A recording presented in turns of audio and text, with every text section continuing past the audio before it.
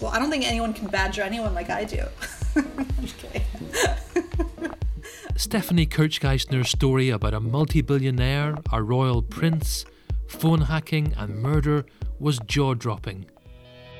We're learning new details of an extraordinary claim that Amazon CEO Jeff Bezos' phone was hacked by Saudi Arabia. The Guardian reports an investigation ordered by Bezos blames the hacking on a personal message that apparently came from Saudi Crown Prince Mohammed bin Salman. The United Nations... And it won the Guardian's investigations correspondent in Washington, D.C., a British Journalism Award in recent months. Welcome to JLab, a podcast brought to you by the Civic Journalism Lab at Newcastle University. My name's Ian Wiley, and I called Stephanie to find out more about her reporting of the story. But I began our conversation by asking how she entered the world of investigative journalism. I became a journalist back in 2000. I started with the Financial Times in New York. They were building up their North American operation, and I started off working on the website of the Financial Times, and I wasn't formally in a reporting role, but that's really what I wanted to be doing. And so I see this as kind of the formation of myself as an investigative reporter, is that there were a lot of stories about corporate malfeasance at that time. WorldCom, Enron, all those kinds of stories. And I started by just working to try to find information. Often it was through looking through corporate filings and just digging. And people who consider investigative reporters are quite obsessive. That's really a trait I think you'll find, and need to have a long attention span to try to not lose focus on a story and to keep trying to find the answers they're looking for. I just enjoy that kind of work. So it's not that I had a formal role of being an investigative reporter, but I became someone who really enjoyed looking at those corporate fraud stories and finding ways to do it. So my career really took a lot of changes, I should say, that I covered politics for a while for the Financial Times. I covered business and politics. And then I actually moved to Italy with my family and started at The Guardian. That was back in 2015. And I was covering Italian politics and life and culture and the Vatican. And Trump got elected, and so there I was, an American abroad, and there was so much to do, and I had about a decade of experience in Washington, D.C. before that. And so I started helping out on those kinds of stories, and that's really what I wanted to be doing. So that got me into investigative reporting and meeting certain editors and working with other reporters at The Guardian.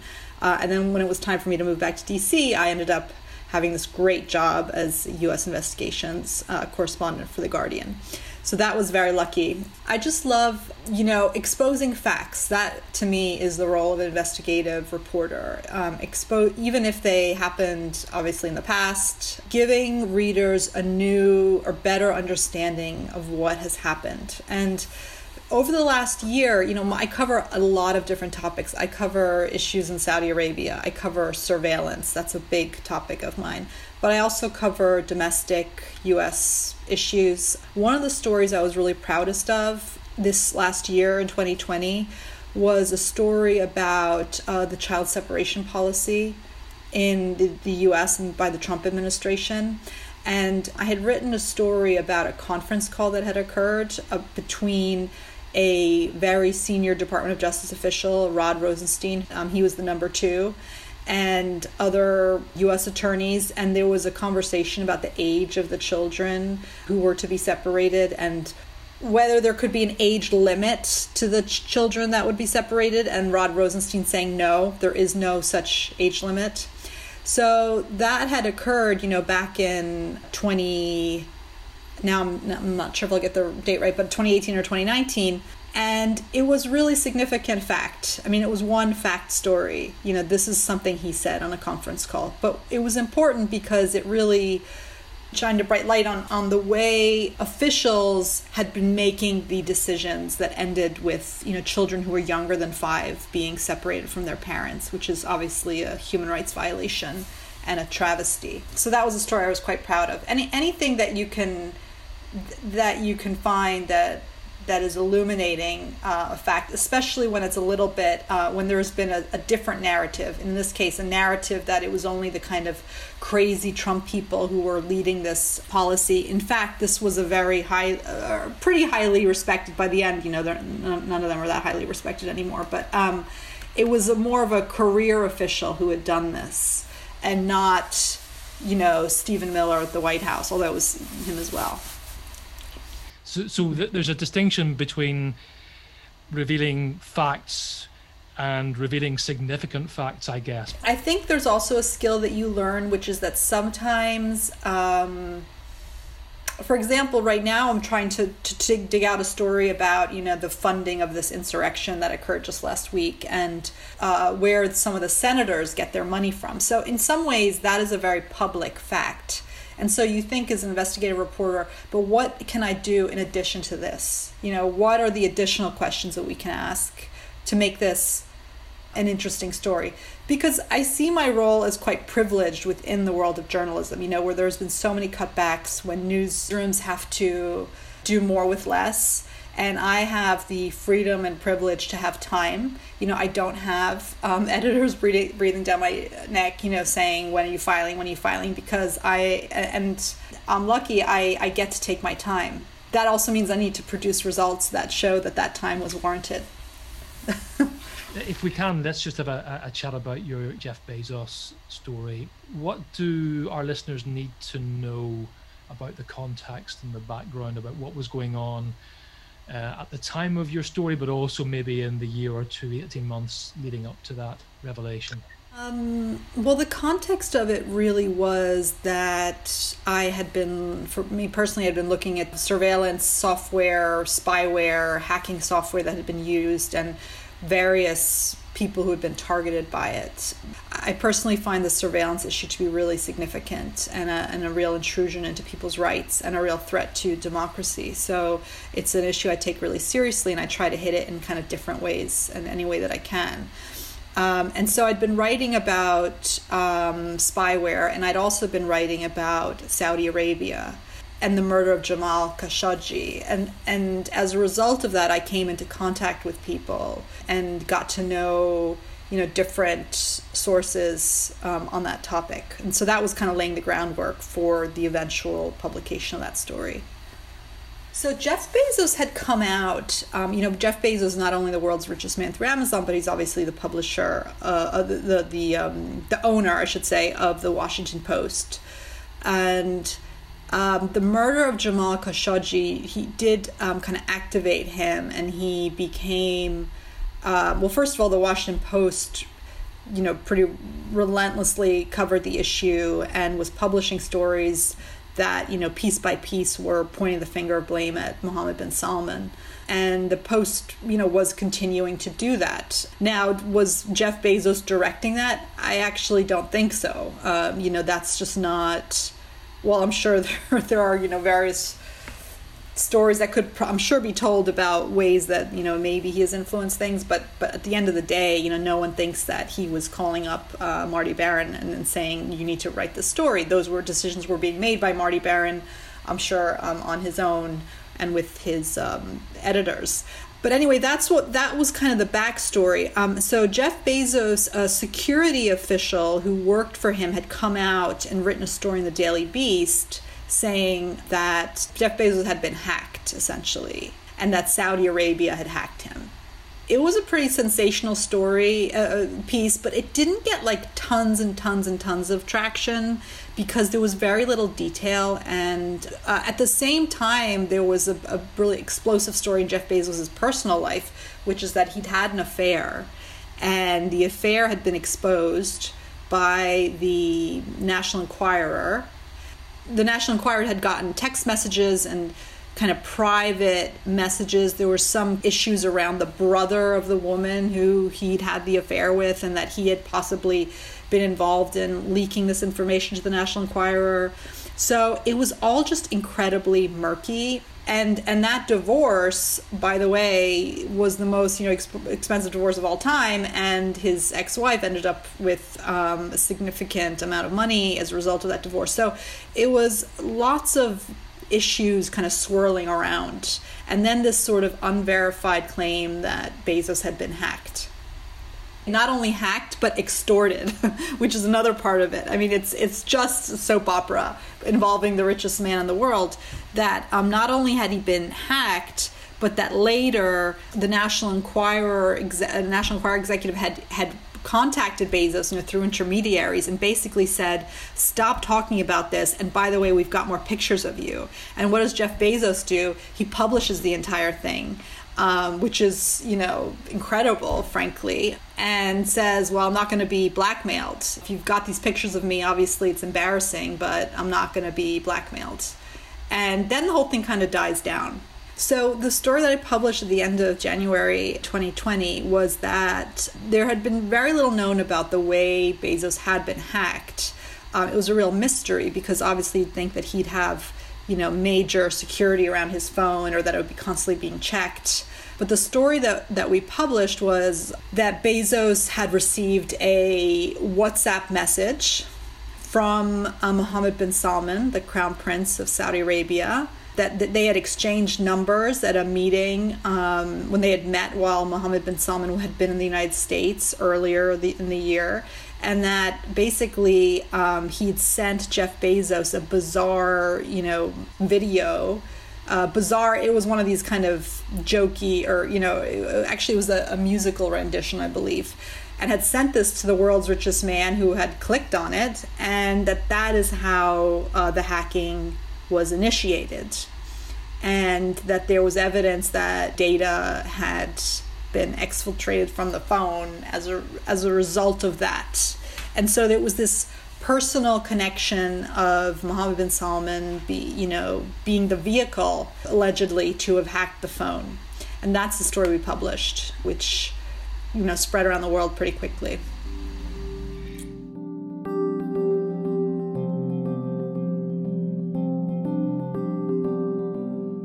So, Stephanie, can I ask, why do you think this story ended up being authored by you? So how come you were the one to get this story while I'm sure others were sniffing around it as well? I think that in this case, I was quite persistent.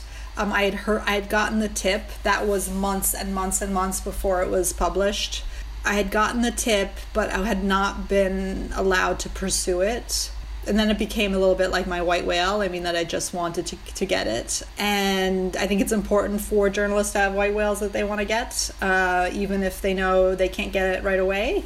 My main task was trying to convince the person who I was speaking to that I could pursue the story and try to kind of nail it down, because it wouldn't be enough for that person to say, okay, publish it. I needed a lot more than that. But first I needed the permission to be able to go about doing that. And so I would say the hardest part of the task was convincing the person that I could go with it, and then obviously trying to get more people to confirm those basic facts for me. There were a lot of challenges, but often this job is about persuasion and persuading sources to do things that in some cases their instincts are telling them not to do, frankly, and trying to persuade them of why it's a good thing to do, even if it's something they don't want to do. What were the conversations that you were having with your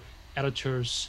What were they asking you, and what were the conversations you were having to have with them as it got closer to you feeling you were persuading your source to agree? I was continuing to pursue other stories, obviously, but it was always in the back of my mind that hopefully I could strike on that story when the time was right. And I really wanted it to be an exclusive. I mean, I wanted the scoop. Like, you do have to be quite driven. I wanted it to be an exclusive Guardian story. I'll be quite frank about that. So I wasn't necessarily talking to editors about it on a regular basis. In fact, it's something, here's another thing, I would say I talked to one editor about it because it wasn't something that was kind of broadly discussed, which I think anyone would say who works in a newsroom, who's an investigative reporter. It's not like there is, at least in my experience, big discussions about tips, hot tips like that are being followed, unless it's sort of a need-to-know basis until you've really got something. And, were you aware that perhaps this source was talking to others, or were you quite confident that you were the only reporter that was really badgering them for the go-ahead? Well, I don't think anyone can badger anyone like I do. Okay. No, I wasn't totally confident. I was hopeful, but that's always a big issue. In fact, this other story I had worked on about Arad Rosenstein that I mentioned, I was quite conscious of the fact that could come out. It was a very similar story in that I was aware of that fact. There are actually a lot of parallels where, I was aware of certain facts, but I had to also wait before I could pursue it. So that story I also knew for a long time before I was able to publish it. Come to think of it, that sort of seems to be a running theme in my work. So I would just encourage all the journalists out there to just be persistent. And if you have that story, you can't get it, things can still be really relevant even if they're, 6 months later, I'm telling you something about, if the underlying event, in this case, the hacking of Jeff Bezos' phone or the separation of children from their parents, those are big enough issues where it's still really important to, shine a light on those things. How practically do you badger someone without just harassing them, essentially? Yeah, you don't want to harass them, but I think sometimes it's just about showing commitment, that you are committed to an issue, that you care, convincing a source that your outlet is a good, would be the appropriate outlet for them to release, or, for them to share information with you. Luckily with The Guardian, we have millions and millions of readers. But also as a reporter that you'll do it justice, making people feel comfortable, making sure people know that you will protect them. Those are all elements of the various stories I've discussed, actually, not just the Bezos one.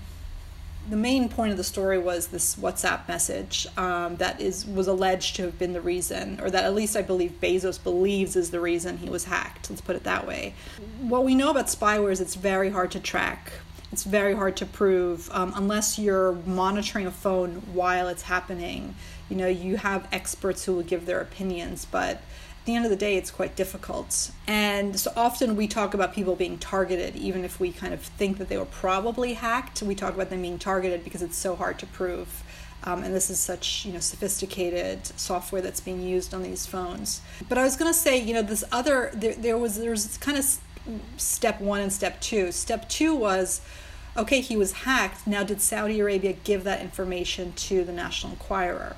That was a question that I was not able to, answer. As much as we knew that Saudi Arabia had a relationship with the National Enquirer, that's kind of been established separately because they've worked together to publish this kind of this magazine that praised Mohammed bin Salman before he made a trip to the U.S.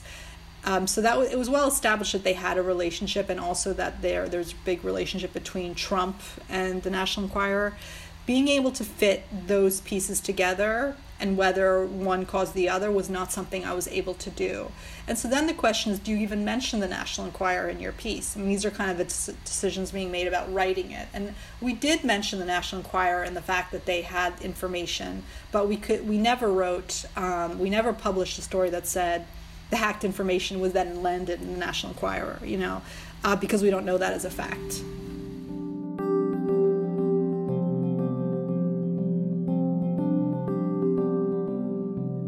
So the story is published. What's the reaction and what happens in terms of follow-up? Well, there was a very big response, especially among those, I had heard kind of anecdotally, this is not the kind of thing I'd written, but, anecdotally I'd heard that there was like shock through, Davos, because the meeting in Davos was going on at that time, and the idea that this huge figure in business had been personally targeted. And I think there was also worry, this, again, it's not something I could write authoritatively, but anecdotally I'd heard that there was worry among lawmakers in Washington who had traded messages with him. So it was quite sensational. It was a sensational story. It was definitely covered across the board, different outlets. There was a very weak denial, which was not surprising, from Saudi Arabia. They tend to ignore messages from me. In fact, it's hard for me to even email the Saudi embassy in Washington because my messages seem to get blocked. They came out denying it, but that was really not a surprise. They've also denied the murder of Khashoggi, was ordered by Mohammed bin Salman, and in fact had denied it even occurred for a long time.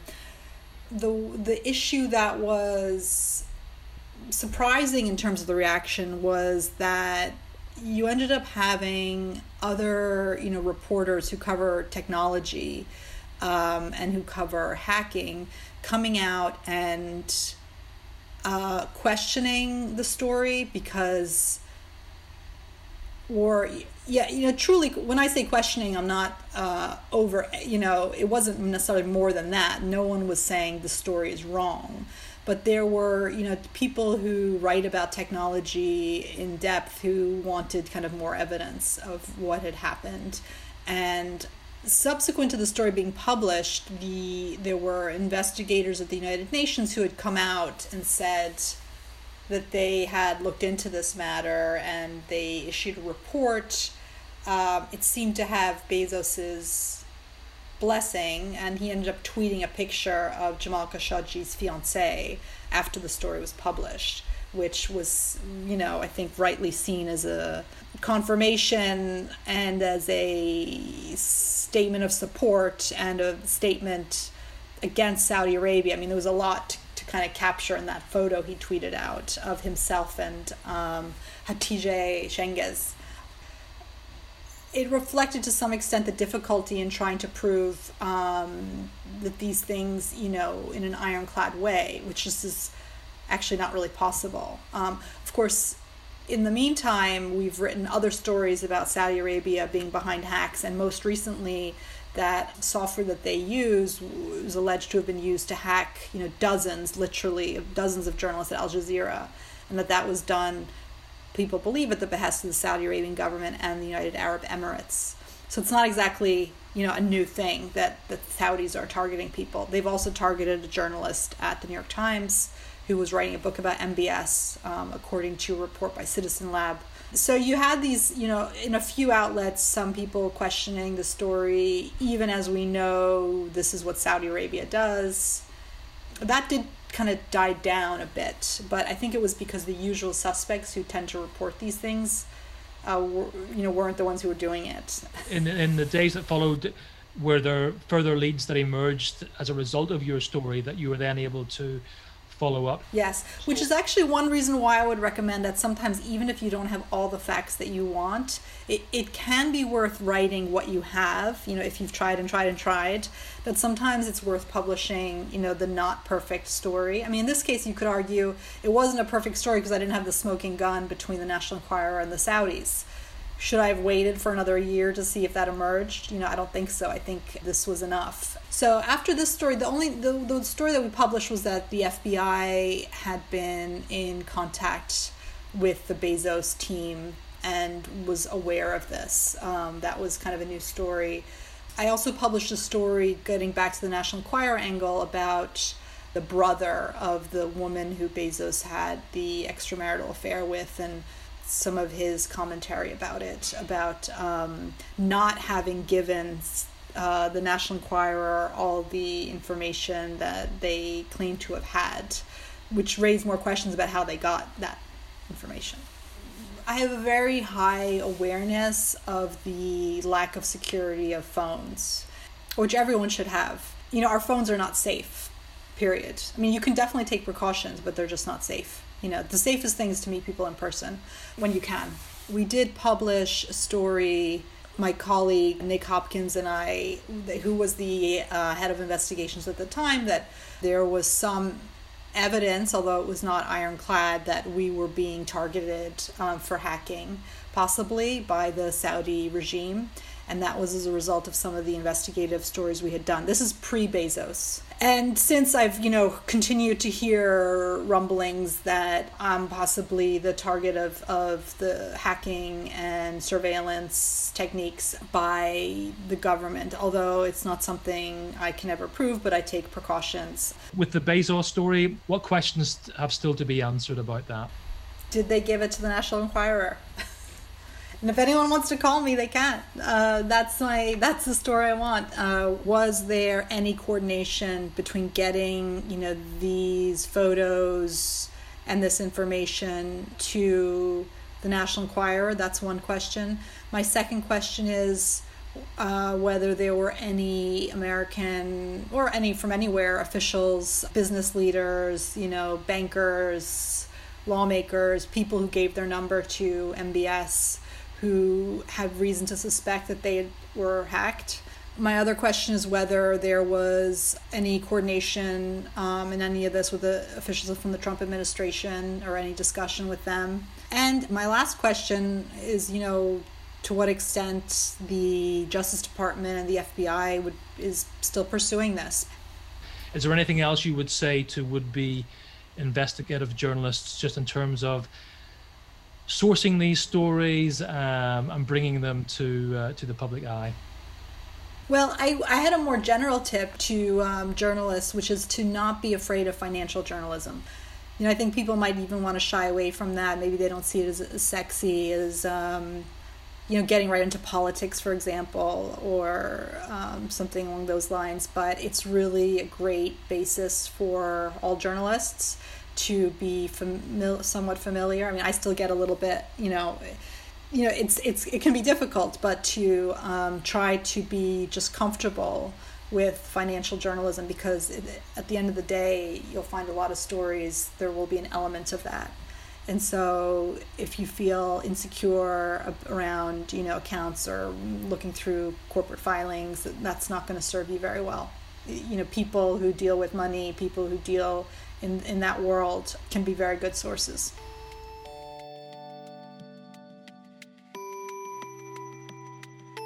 You've been listening to JLab, a podcast brought to you by the Civic Journalism Lab at Newcastle University.